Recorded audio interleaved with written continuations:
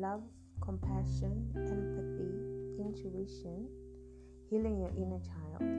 These are all a few words that I'm sure we've all heard being thrown around in terms of self-growth and self-awareness.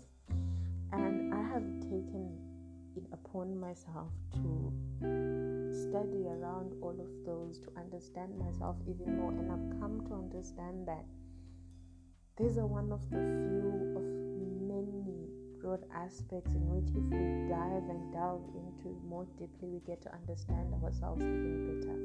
So in this podcast, I aim to step by step walk everyone into meeting themselves.